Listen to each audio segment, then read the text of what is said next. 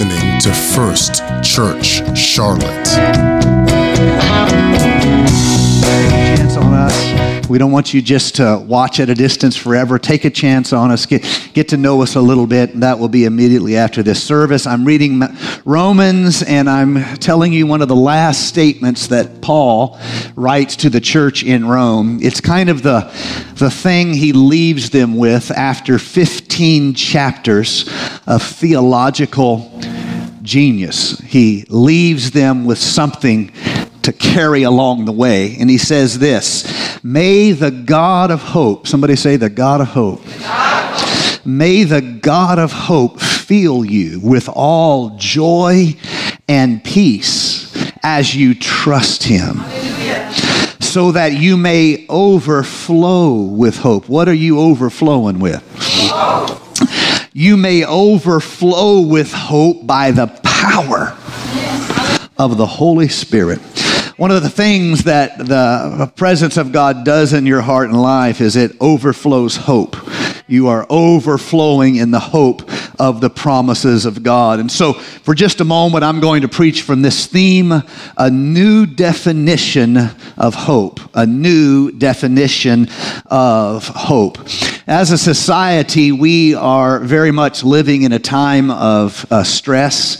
There is a lot of confusion in our society right now. There's a lot of stress, as though 2 years of sickness and infection and the risk of plague was not enough. It seems like the world decided that wasn't enough, so we would all go to war.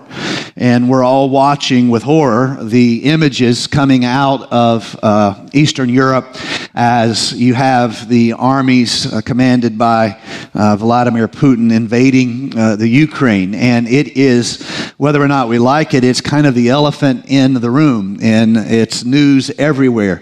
Whatever news you get, whether it's through your phone or old-fashioned through newspapers or network news, if anyone still does that, whatever your source, you know it's almost wall-to-wall coverage of the horrors of war.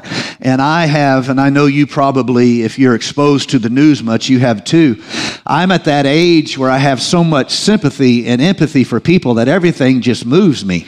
I see an interview of some mother stuck in a metro station with some baby, and I'm crying with her. I mean, it's ridiculous. I understand maybe better at this stage of my life just how difficult life is, and we're blessed. You see what I'm saying? There's people that have had much worse circumstances than we do, and even at a remove, and even in, as it were, looking over the shoulder of history at what's happening, it moves me in my spirit, and I'm sure it does you too. And no one really knows how we got in this sort of situation. It's easy to try in some way to oversimplify anything political.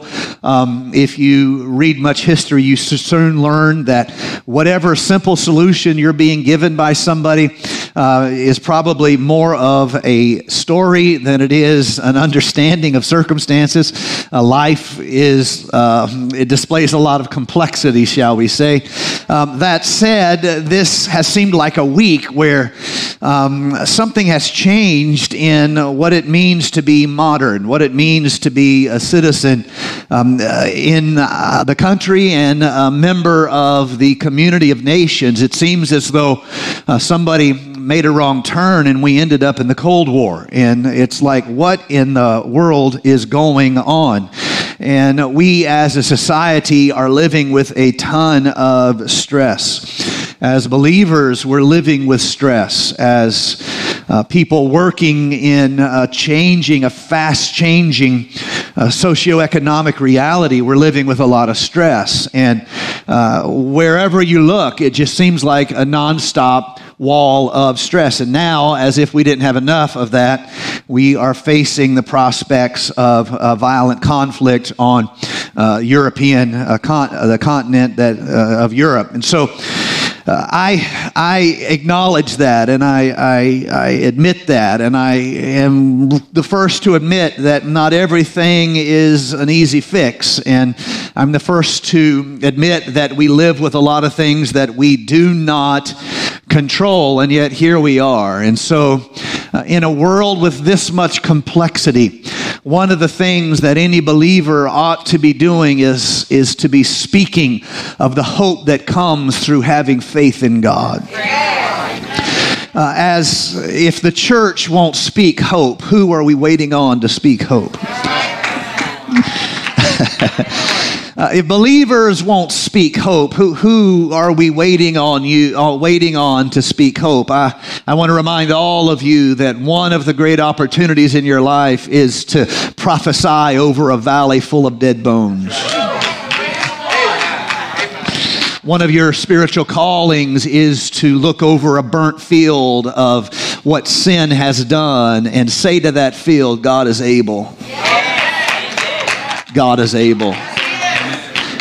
I think so. I don't know who I'm preaching to when I say that, but I think some of you need to look at the difficulty in your life right now, and you need to say, God is able.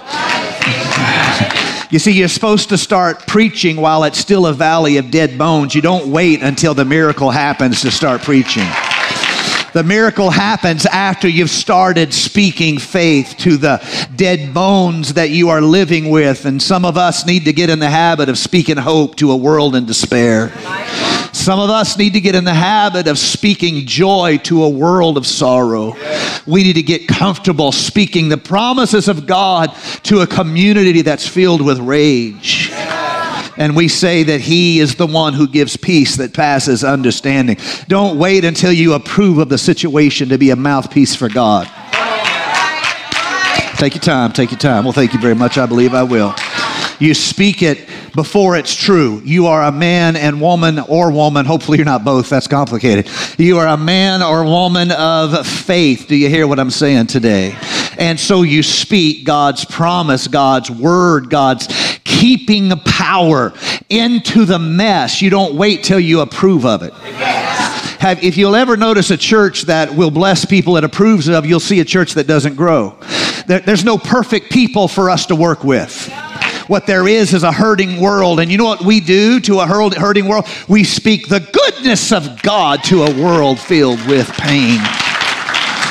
And we, in learning and seeing this, I've spent some time thinking about King David and his particular circumstances, because David, more than any other character in all the Word of God, teaches us the discipline of praise as a way of being, praise as a life choice, praise as a purpose, praise as who I am, not just what I do, praise as you can kill me, but I'll still praise, praise as you can starve me, but I'll keep on praising, praise as you can lock me up, but I'm going to keep on praising Him, praise as you can put me in a cave, I'll praise Him in a cave. Praise as you can betray me, I'll praise Him as I flee from my life. I am a praise-focused individual. I will not stop praising God. It's not dependent at all on where I am. It's very much dependent upon who He is. You see, most of us cue praise to where we are, and when we're good, then we're praising God because He's good. No, He was good before things got good in your life. Now, you're church people. You're supposed to believe this. Can I have a great big amen? We believe God is good before it was easy to believe that God is good. Some of us need to quit feeling sorry for ourselves and get back to being a source of praise to God. Whether or not I got the job, God is still good. Whether or not my body hurts, God is still good. If God doesn't do anything else for me, He's still good, somebody. Don't wait for the miracle to praise Him. Praise is who you are and what you do. Oh, praise God in His sanctuary.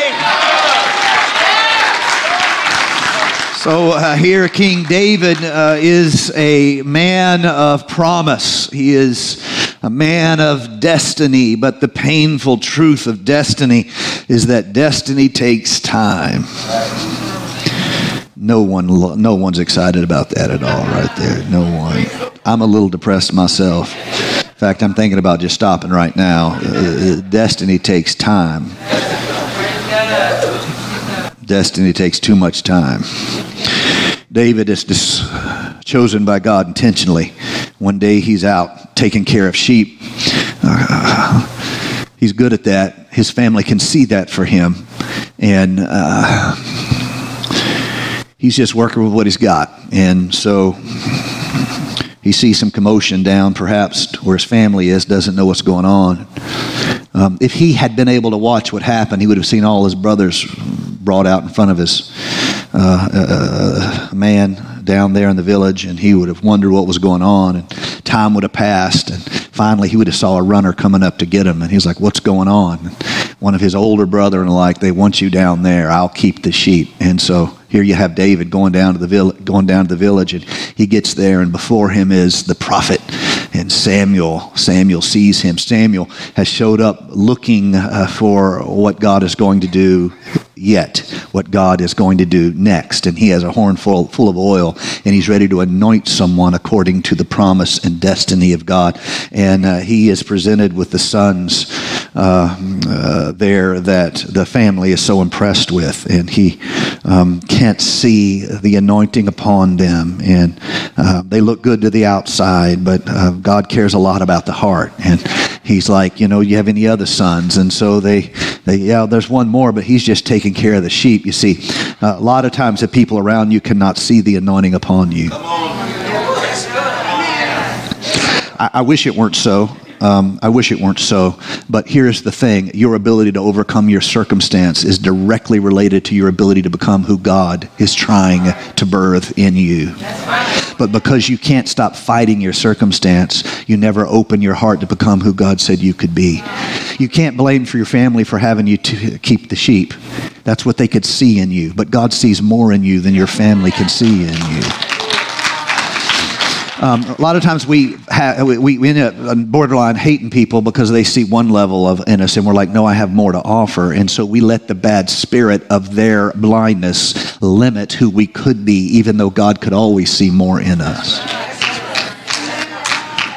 And now standing in front of the prophet receives the word of the Lord, and the prophet takes that horn of oil and he anoints David in the presence of his brethren. Don't worry about the brethren. God will anoint you in the presence of your brethren. And then their argument won't be with you, it'll be with God. That's some good preaching. I know I didn't hear a loud amen from this row over here, but I want you to know that's some good preaching. My wife didn't even say amen. She did? Did you say amen? All right. One more year without the lawyers, just so you know. One more year without the... We don't believe in divorce. We do believe in homicide, but we do not believe in divorce. So here he is, anointed in the midst of his brethren, and now what? Now what? Now what? Somebody say, now what? This is the big disappointment in your life right now. Go back, finish taking care of the sheep. Now, that just makes me mad thinking about it. Didn't you not see me anointed? Yeah, but the sheep still have to be taken care of. Destiny takes time.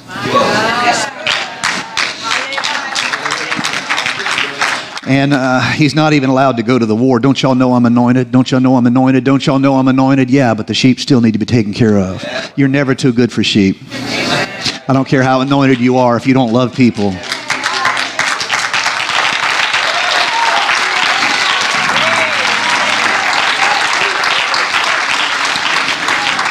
Every Saturday, our church leadership team has a meeting on Saturday morning. We call it, informally, I call it this, we call it the People Show. And we all meet online and we talk about the needs that we know of. We talk about the people we're praying for. We're talking about the people we're wanting to introduce to each other. You see, there's no anointing that lets you not care about the sheep in your life. In fact, don't say you love God if you can't love sheep. Well, let me say it differently. Don't say you love God if you don't love people. I don't even have to say that. I just quoted John, the apostle, saying that. And so here, he's not sent to war with his brother, and he is sent back. He is left with the sheep. And finally, when he gets there, bringing food for them, rather than saying thank you, they mock him. They're still mad. You can't let your future be defined by the people who's mad. You can't let your future be limited by the people who think they should have what God is destined for you to have. Destiny takes time. Now, you can stay there and fight with them, but let me tell you, if you're fighting with them, you'll never see Goliath. The jerks in your life are not the enemy. Jerks were made to be ignored. I'm trying to help somebody. I'm trying to help you. Jerks were made to be ignored. Now, if you get up in the morning and you meet a jerk, what do? You ignore him. You keep on going. But if you get up in the morning and everybody you meet's a jerk, no, honey, you're the jerk. Just threw that in for a discount rate right there. He doesn't fight with his brothers. What does he do? He sees the battle his brothers can't win. And he believes in the anointing even though his brothers don't. Do you see how faith works? He believes in the anointing even though his brothers don't believe in the anointing. And what does he do? He fights Goliath and he wins. And as he lifts that sword he's taken from Goliath and slays the biggest threat to the people of God on the battlefield. Everything surely must change now. Now he's going to be given the hand of the daughter of the king and everything's going to change, right? I love it when good things happen to good people. Moving on up to the east side, finally going to get a piece of the pie. Not all y'all know good music, but some of us know good music. And here he is now. Maybe this is what the prophet was talking about when he said that I was going to be anointed. I was going to marry into the family. Maybe that's what this was about. And he goes there. Things are looking up. Things are looking better. Good things, and we're happy, but it doesn't last very long now. The king who he has secured the man's throne by defeating the man's greatest enemy, that man is threatened by him and tries to kill him. And now David, he is running for his life. Were you anointed? Yes, I was anointed. Why am I running for my life? Yes, I was anointed in the midst of my brethren. Why was I left with the sheep? Yes, I was anointed in the midst of my brethren. Why was I forgotten in the battle? Why did I have to risk everything and even elevated to the home of the king? Why am I running and hiding and living among the Philistines and hiding in a cave? And finally, maybe somehow, some way, but his hopes dashed time after a time. David is living in the wait, the W-A-I-T, living in the wait. And I want you to know, as somebody who has lived in the wait, it is not the best neighborhood in town. What you want to live in is not the wait. You want to live in the how about now. That's where you want to live. You want to live in the how about now. You don't want to live in the wait. Oh my God. It's so easy for us to feel like we really aren't anointed because we're living in the wait. And if we were anointed, we wouldn't live in the wait. We would be in the here and now. And because we're living in the wait, someday, somehow, some way, your finances are going to get sorted out. I'm preaching to some folks here today. Someday, somehow, some way, you're going to get the job that you think you should have, you can do, the business success, the opportunity. Someday, somehow, some way, it's going to change and things are going to get better. But in the meantime, I'm waiting and I'm waiting and I'm waiting and I'm sick and tired of waiting. I've had a good spirit so long, I could write a book on good spirits, except there would be curse words in it because I'm sick of waiting. Don't act righteous. Don't act righteous. We know about you. We know all about you. And so there is a passage in the scripture that I think is, in a unique way, is, I think, peak frustration for David. Now, there's lower moments as far as his spirit. I think probably an example of a lower moment would be when he's dealing with an insurrection, the civil war caused by his own son. That is a low moment, and he actually flees for his life and weeps as he goes. But interestingly enough, he doesn't stop pouring out his heart to God in praise and prayer as he flees, weeping. But he turns his tears into a praise and worship experience. I pray all of us learn how to take all the ups and downs of our life into our relationship with God and not stop opening our spirit to Him in spite of our circumstances. That's a lower moment, yes, but this is, I think, peak frustration. If you want to separate the complexity of family problems, everybody knows family problems are the worst kind of problems, and everybody has some family crazy. You all do. If you don't know who it is, it's you. That's right. Everybody has some family crazy, and in my family, I'm not the family crazy, but I sometimes am. We all do, and if you look at that life, family pain is terrible, but it's family. What are you going to do with that? But this moment here in 2 Samuel chapter number 9, you see a very unique moment in David's life. He's already survived being ignored. He has survived being betrayed. He's survived Goliath. He's survived living in a cave. He survived living among the the Philistines. He has survived all the sack and destruction of Ziklag. He has gone through everything, and here's the reality. He's still not king. Somebody say it with me. Still not king. I hate it when I have a promise of God and he's asking me to keep believing I am still not king. And now, chapter number 9, the second book of Samuel, you see the apex of this absurdity. No one doubts whether or not David's talented. No one doubts whether or not David's anointed. He has survived everything and kept a good spirit. He could have slew Saul in the cave, but he said, God, I will not touch your anointed. God knows how to raise and lower. He doesn't need us to bear some assassination of character or personality for him. God will exalt and God will lower anybody that needs. He would not lay his hand on the king, and he still isn't king. And now, let me tell you, the peak frustration. Saul, I should say, is dead. Saul isn't even king anymore. He died on the battlefield. And more than that, his son Jonathan, his heir, died on the battlefield. So notice the unique level of frustration. In spite of all the promise, in spite of all the anointing, in spite of all that David has survived, and in spite of all the talent that David has demonstrated, he has come to this moment where Saul's dead, Saul's heir Jonathan is dead, and David's still not king.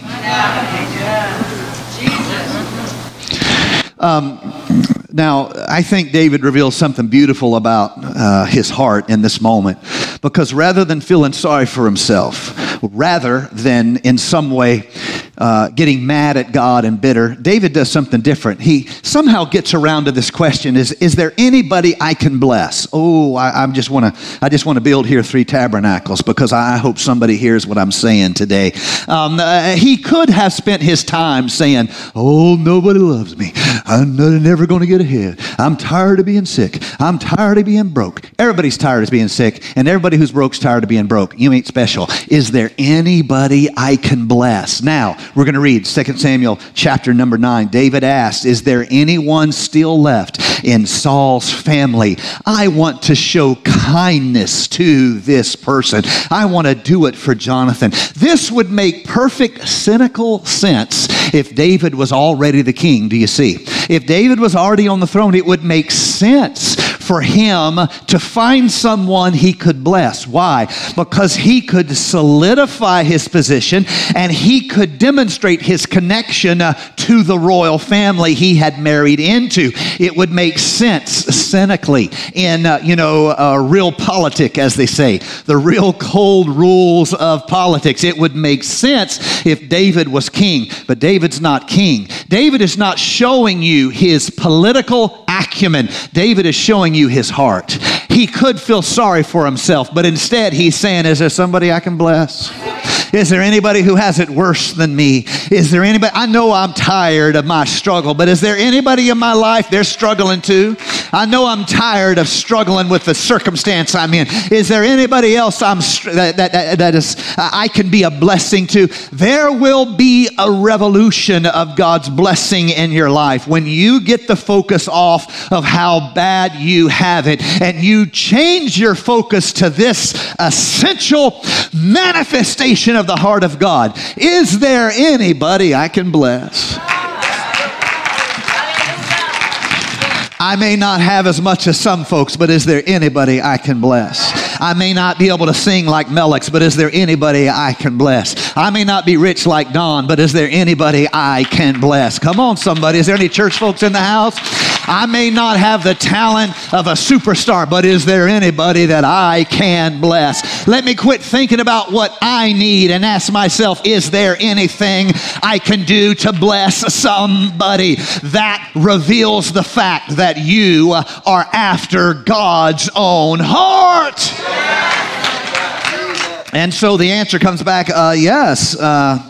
He asks Ziba. Ziba's of Saul's household and of Saul's family. And they bring Ziba in and they ask him this question. He says, yes. And here's David. Is there anyone left in Saul's family? I want to show God's kindness to this person. And Ziba says to King David, Jonathan has a son still living.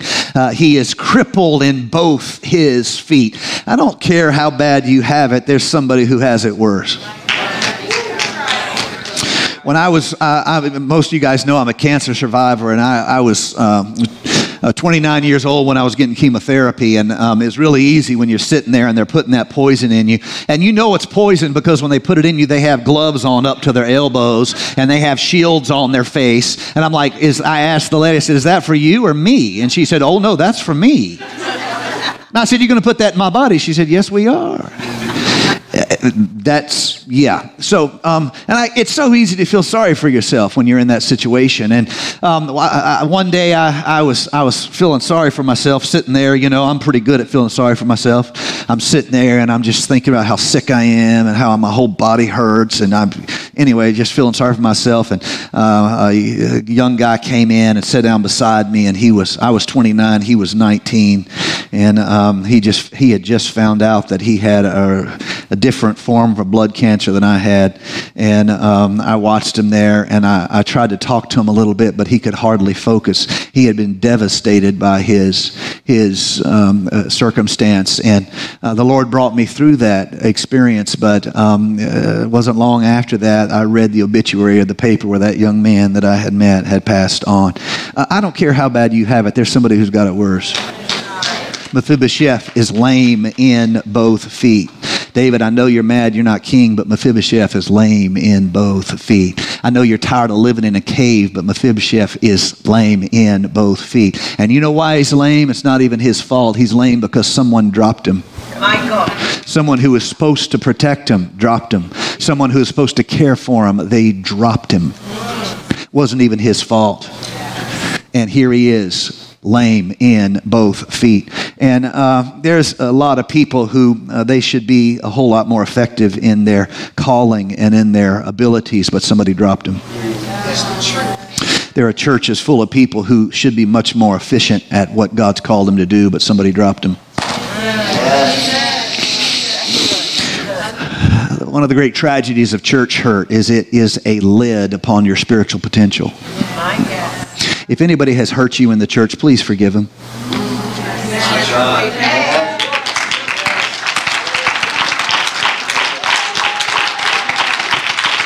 Somebody say it with me. Please forgive them. Come on. Please forgive them already. What they did to you is not limiting them, but it's limiting you. They may have been trying to do something good when they dropped you. Yes. They may have been trying to help you when they dropped you. They may have had an excess of zeal when they dropped you. There's lots of people in the church who have more zeal than wisdom. There's lots of people in the church who have more talent than they have character. And if you don't forgive them, that's your lid. You know what your lid is? Who haven't you forgiven? That's your lid.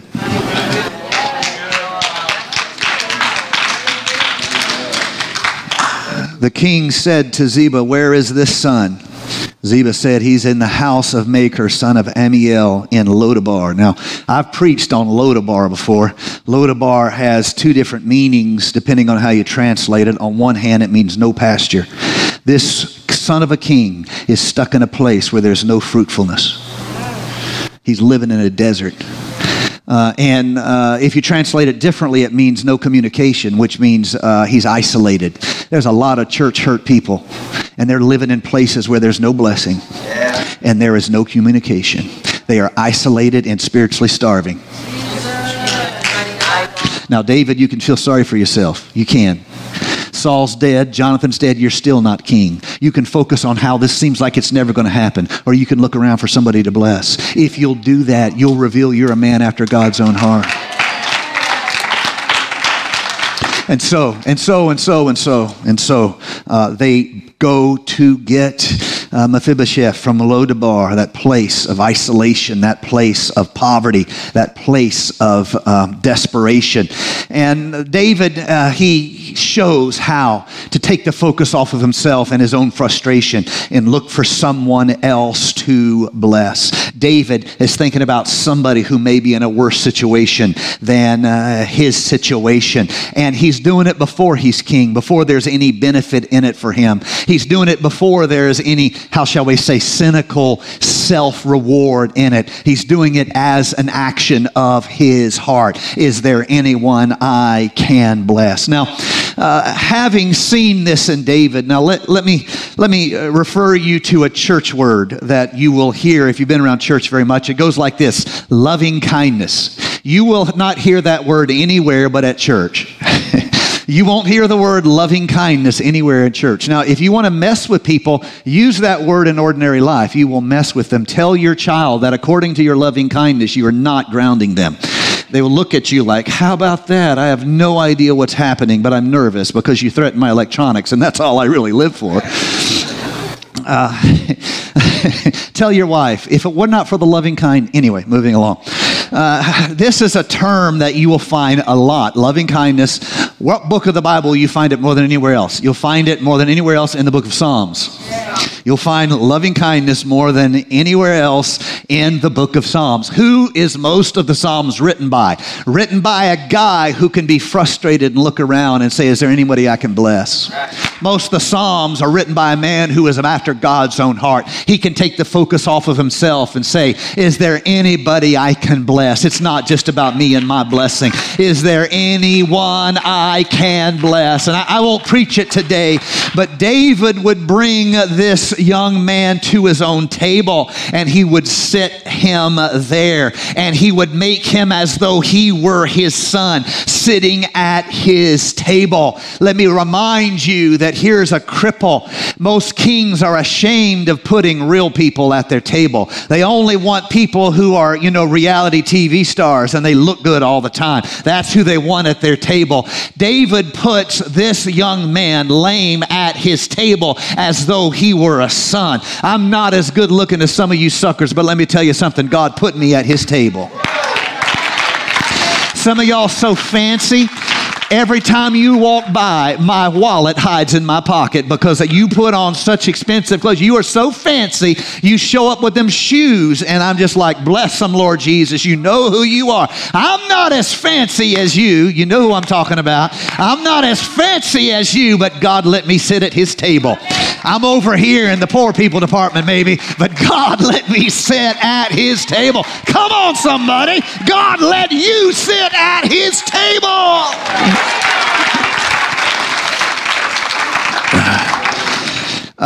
Where does this phrase loving kindness come from in the Bible? Well, here's the thing. When you see two words put together, it's because the translators are having a hard time getting the translation right. Whenever you see that, two words juxtaposed together, cheek by jowl, the translators are trying to be fair to the word, but one English word will not get it right. That's the word loving kindness. Not just love, not just kindness, but loving kindness. Do you hear me? Not just love, not just kindness, but loving kindness. This comes from a Hebrew word, hest. Now, I have never preached about a Hebrew word for love called hest, or if you pronounce it correctly, hest. That's how you would pronounce it. You growl it. That is correct pronunciation, which I will not do because I don't want to entertain you too much. Hest. I've preached about agape. How many of you have ever heard some good agape preaching?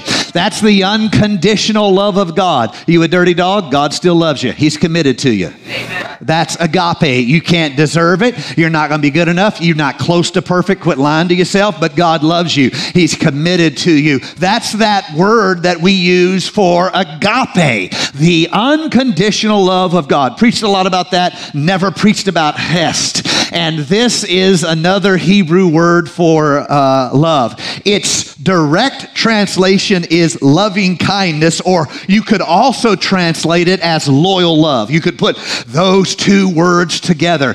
God has loyal love for you. God is a giver of loving kindness to you. Has God been good to anybody in this house today?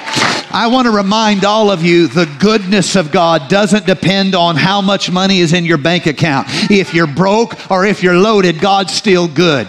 The goodness of God is not dependent on whether or not you personally are sick in your body. If you're feeling great or you're not feeling great, God is still good. You need to believe that. It will change the manner in which you praise Him. It'll change the songs you sing. It'll change the music you listen to, because God is good. Now stay with me just for a couple hours more. So hest is the word that is used in the story of Ruth, where you see she has come married into the family of Naomi. Ruth has come to Israel. She's not of the house of Israel. And as a result, it would be easy for Boaz to use scripture here, or a cultural thing here, to take care of Naomi but not Ruth. Do you see? It would have been quite easy for, and this is the story of all religion, for Boaz to pick the scriptures he wanted and ignore the ones he didn't. This is as old as human story, theologically speaking, is. You get the scriptures you want. If you want to be angry, you find the angry scriptures. He could have done that. She's an outsider. Yes, she married in, but the person she married in through has died. This is a mother-in-law relationship, not a husband and wife relationship. Oh, he could have done that. But loyal love keeps you from finding a way to cut people out of the family of God. Loving kindness finds a way for you to include somebody. They don't look like you. They don't vote like you. They don't think like you. They don't cook like you. They don't even raise their children like you. But guess what? I don't deserve to be here either, so you're welcome in this house. I'm a son of Korah. I stand at the door and say, come on in. I don't deserve to be here either. And the love word, the translated Hebrew word for love in the story of Ruth, is this hest word, the loving kindness of God. And so I want to show you something that I think is a little different take on hope. Now, if you look at all the definitions, and there's a bunch of different dictionaries, you'll find that hope is always in some way defined like this: a feeling of expectation. You have a feeling of expectation, or you could say you have a wish or a desire for a certain thing to happen. That is how everybody defines hope: a wish, a desire, or an expectation for a certain thing to happen. I want to take a different approach on hope, because that's what I'm trying to preach about. A new definition for hope. Not just for, let me say it this way. Hope is me anticipating the goodness of God. Not wishing for goodness, but anticipating the goodness of God. Hope says, I hope someday I can pay these bills off. That's different than saying, God's not going to leave me in the mess. It's His good pleasure to bless His children. You see, I'm not just wishing, I'm reflecting on who God is. Oh, someone did not need to. You didn't hear me and you needed to. you needed to hear me. Some of you guys are living with this as bad as you need to hear it. You need to be moved in your spirit here today in this. I'm not just hoping to get through the situation. I'm anticipating the goodness of God because God has been so good. There's no way a God that good's going to leave me in a mess this bad. I'm not just wanting good things to happen. I'm thinking about how good God is. He who has begun a good work in me is able to bring it to fruition. This is how a believer defines hope. I am anticipating the goodness of God.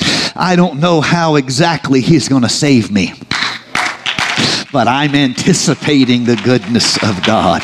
I don't know exactly how He's going to heal me, bring me through, set me free, but I am anticipating the goodness of God. God is so good. Even when I'm down, I'm not out. God is so good that even when I am set upon by all sorts of trouble, He raises up a banner of salvation in my life. I don't need to just hope for good things. I reflect upon the goodness of God. I'm almost done, musicians. You can come right now. I want to show you in the scripture how David lives this. He acknowledges his reality, and then he anticipates the goodness of God. The most famous passage or chapter in all the word of the Lord is Psalms chapter number 23. And it was written by this man who showed us a moment where in the midst of peak frustration, he looks around and he says, is there anybody I can bless? Let me show you the most famous thing he ever wrote, and I want to show you how he anticipates the goodness of God. The Lord is my shepherd. I shall not want. I will lack nothing. He makes me lie down in green pastures. He leads me beside still waters. He restores my soul. He guides me in the right paths for His name's sake. For His name's sake. It's not about me. It's about who He is. I am anticipating the goodness of God. Yeah, I'm in tough circumstances, but I am anticipating the good. Some of you need to learn how to anticipate the goodness of God. Yeah, things aren't perfect, but you serve a mighty God.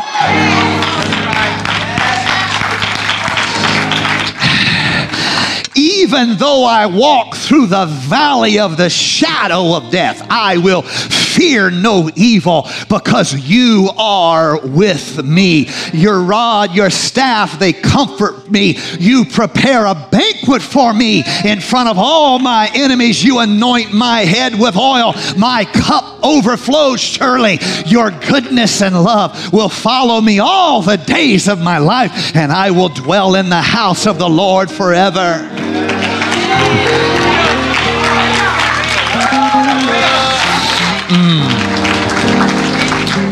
Man, I tell you, if I had, I'm telling you what, my goodness.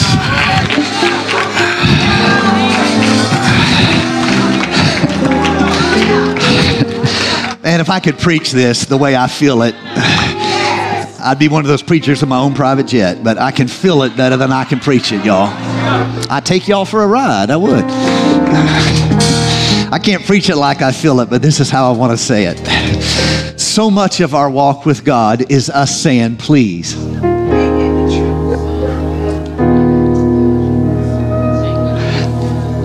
There's something better than please, and that is praise.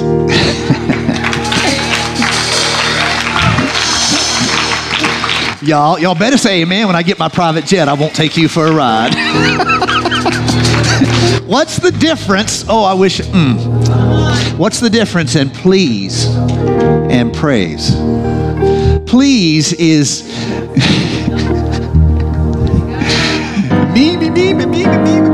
me, like one of the seagulls in Finding Nemo. Mine. Please is me. Praise is you. Does that make some sense in the house? That's starting to help you? As bad as some of y'all need this, you ought to be shouting amen as loud as you can. As bad as some of you need this, you ought to be putting your hands together and saying, God, I claim it in my life. Stand with me all across the house. I'm trying to quit. I got some other things to say, but I want to try to quit. Here's the difference. Here's the difference that I want you to see. When I say please, I have the same kind of hope everybody has. I sure would like a winning lottery ticket. When I say please, it's like some of y'all, God, if you'll let me win the lottery, I'll give 90% of it to the kingdom.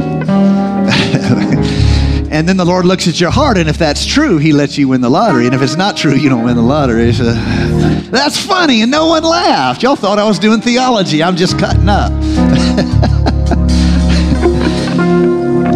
That kind of hope is, I hope something good. I hope I get my healing.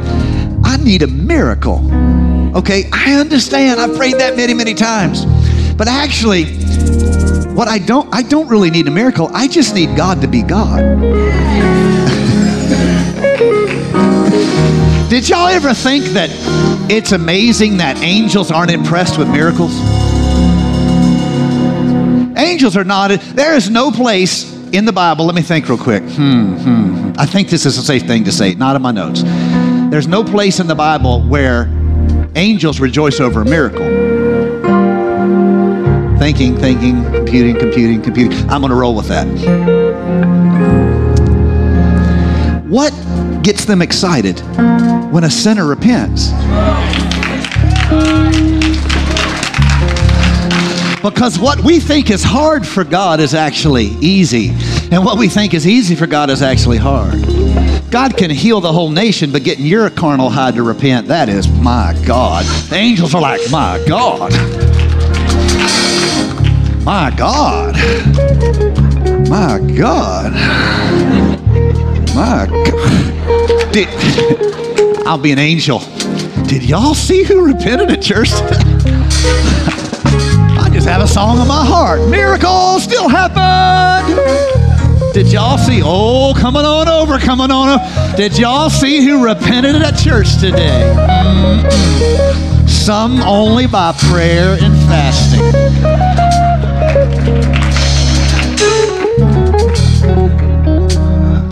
What we think is hard for God is easy. I don't need a miracle. I just need to do God things. But when I praise, it changes the kind of hope I have. My hope is no longer me. My hope is I am anticipating you. I'm not pleading my case. I'm anticipating you. I'm anticipating that it's your pleasure to bless your children. I'm anticipating that it's your pleasure to finish what you started in me. I'm anticipating that you are the great physician. I am anticipating that you're not going to leave me in the mess you found me in. I'm anticipating that one of these days I'm going to kick free of this old planet and I'm going to be rejoined to my Creator. I am anticipating the goodness of God. So, one more thing, and then we're going to have our prayer service like we do. One more thing. Here we go. I said one more thing, but I want to show you 9 more things real quick.